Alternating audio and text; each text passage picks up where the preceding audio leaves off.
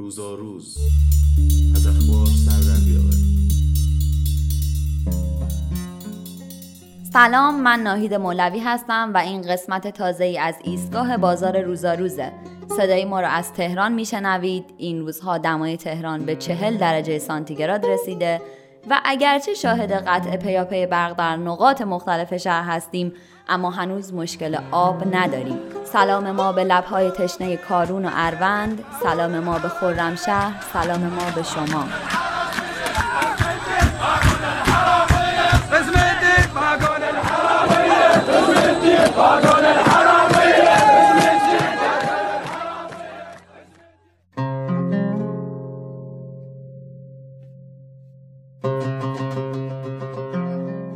این قسمت درباره ارز دولتی و تأثیرش بر بازار حرف میزنیم. از احوال مساعد هم نپرسید. خودش شایعه کرده که گلوم درد میکنه، نمیتونم پادکست بخونم. اما ما خبر داریم که رفته شرکت صادرات ثبت کرده و با مجوزش ارز دولتی گرفته لوبیا و عدس وارد کنه. از زحماتش برای ایجاد تعادل و آرامش در بازار تشکر میکنیم. از همه مسئولان امر تشکر میکنیم و میریم سراغ مسئله اول که اصلاً چرا برای واردات دلار 4200 تومانی میدن.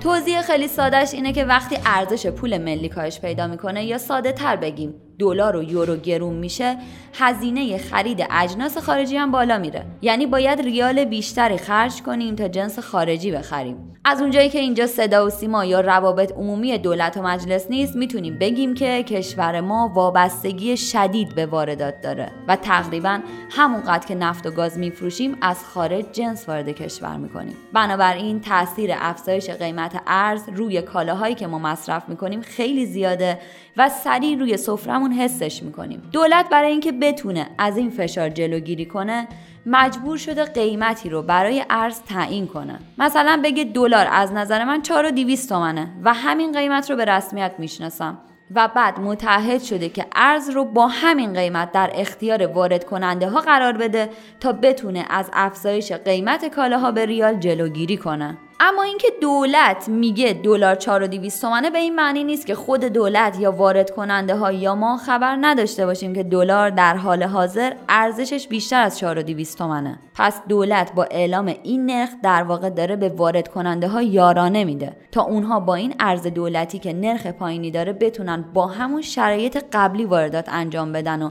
من و شما کارمند و کارگر که به ریال حقوق میگیریم تحت فشار قرار نگیریم. در عمل اما تجربه یک ماه اخیر نشون داده نه تنها این فشارها روی ما بیشتر شده، بلکه بعضی از وارد کننده های خوش انصاف هم که ارز دولتی گرفتن در عمل جنسی که وارد کردن رو با قیمتی به ما رسوندن که اگه ارز هم نمی گرفتن چندان فرقی نمی کرد. در واقع وقتی دولت تصمیم میگیره به دلایل مختلف اقتصادی و سیاسی راهکاری ویژه مثل دادن ارز یارانه‌ای رو در پیش بگیره، این فقط یکی از حلقه های یه زنجیره که تا سفره ما ادامه داره.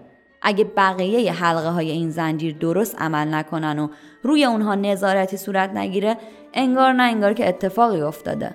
زنجیر پاره میشه و نتیجهش چیزی نیست جز دود شدن همه اون هزینه ها از سفره ما و پر شدن جیب کسایی که هم سوراخ دعا رو پیدا کردن، هم بلدن چطوری از آب گلالود ماهی بگیرن.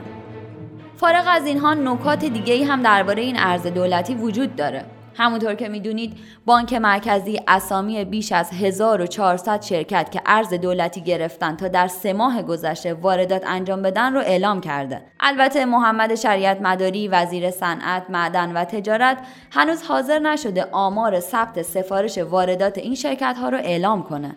شریعت مداری گفته با اعلام این اطلاعات به جنگ بخش خصوصی نمیریم و با عقل خدادادی مشکلات رو حل میکنیم. جا داره از همین تریبون درخواست کنیم که جایزه صلح نوبل امسال رو به وزیر صنعت ما بدن که اینقدر از جنگ دوری میکنه. منتها خود اتاق بازرگانی که آدم حسابیای صنعت و بازرگانی و کشاورزی مملکت توش هستن نامه نوشتن که لطفاً اطلاعات کسانی رو که ارز گرفتن رو اعلام کنید که ما هم بدونیم. حالا اینکه منظور وزیر کدوم بخش خصوصی ما خبر نداریم، اما میدونیم که لیست اعلام شده توسط بانک مرکزی ناقصه و سخنگوی بانک مرکزی گفته ما فقط لیست کالاهایی رو اعلام کردیم که خود وزارت صنعت خواسته بود.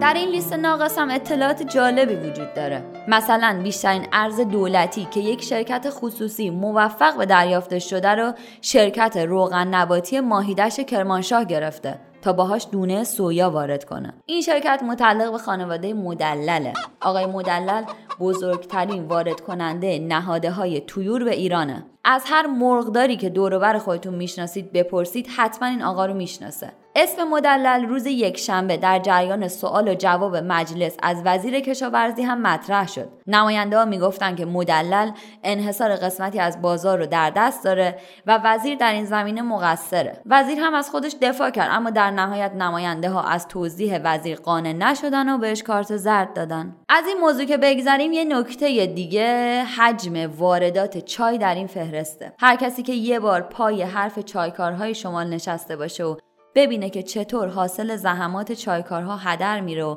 خیلی وقتا انقدر تو انبار میمونه که بپوسه، با دیدن این حجم از واردات چای به کشور که توسط شرکت‌های مشهور اتفاق میفته قصه‌اش میشه. چای شمال ما به خاطر وجود واسطه‌ها، نبود برند تجاری و بیکفایتی بعضیا امکان رقابت با چای خارجی رو نداره. اما بد نیست اینجا یه گریزی هم بر تاریخ چای در کشورمون بزنیم و یادی از محمد میرزا کاشف السلطنه کنیم.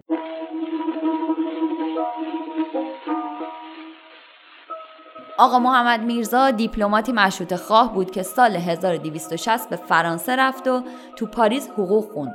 بعد استخدام وزارت خارجه ایران شد و سال 1275 وقتی به عنوان نماینده ایران به هند رفته بود روی کشت چای تحقیق و مطالعه کرد. تحقیقات کاشف السلطنه اصلاً آسون نبود، چون اون موقع چای کالای استراتژیک هند بود و اگه به محمد میرزا مشکوک می شدن که داره روی کشت چای تحقیق میکنه حسابی براش گرون تموم می شد. با این حال محمد میرزا کار خودشو کرد، تخم چای رو با خودش به ایران آورد، در گیلان کاشت و این شد پایه چای ایرانی. محمد میرزا یه نوع خاص کاج هم از هیمالیا به ایران آورده که امروز بهش میگیم کاج کاشفی. اگه لاهیجان رفتید حتما به مقبره محمد میرزا سر بزنید و از طرف ما هم یواشکی بهش بگید کاش یه تار موی تو تن بعضیا بود. میرزا محمد کاشف السلطنه.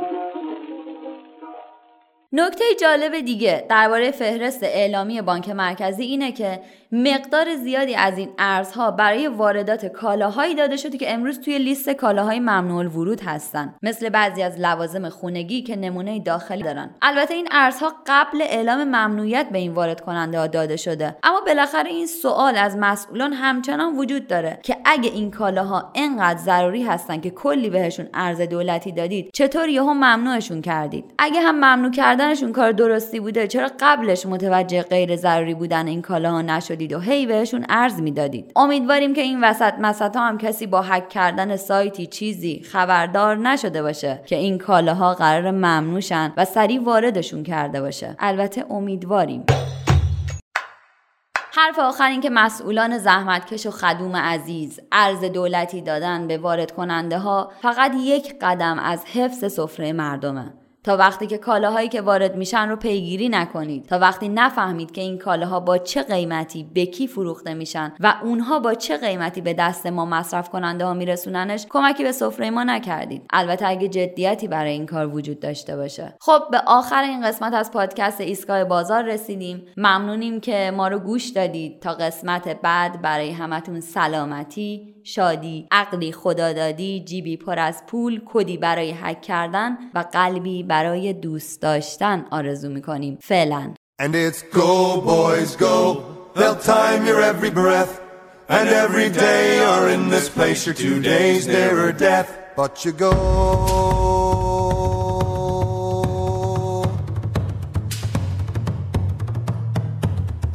Well, I process man am I, and I'm telling you no lie.